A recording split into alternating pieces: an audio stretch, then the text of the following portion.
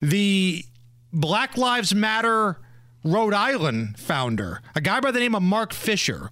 He's the guy that founded BLM, their chapter in Rhode Island. He went on Fox News and said he's supporting Donald Trump. I'm sorry? In the 2024 election.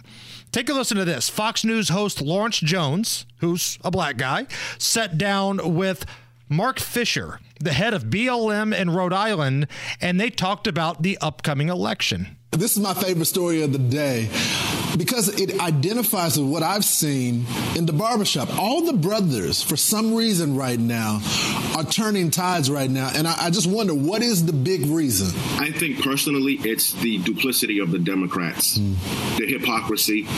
We're not stupid. The brothers are not stupid. We understand when someone's for us and when someone is not. And it's obvious that the Democratic Party is not for us. Their policies actually strike at the heart of the black family and the nuclear family. You know, you were part of Black Lives Matter. You founded it there. And now you're saying, you're not saying the entire Republican Party.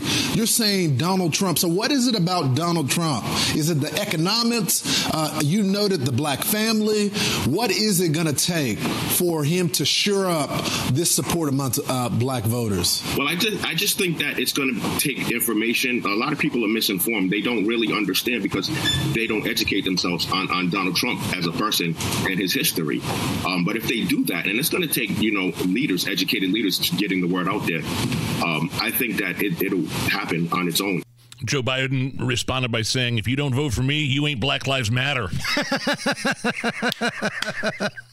I'm laughing, but there's a chance he probably did say that at some point, too. I mean, this is interesting because for so long, it's just been pre-programmed. For a lot of folks in the black community, you vote for the Democrat candidate, right?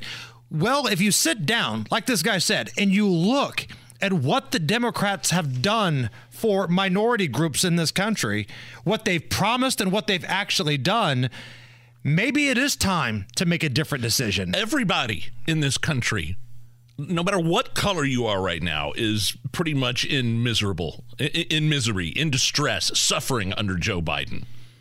Okay? It's not just one, it's everyone. And people are waking up to that. I think it was Ellen Griswold who once said, it's the holidays and we're all in misery.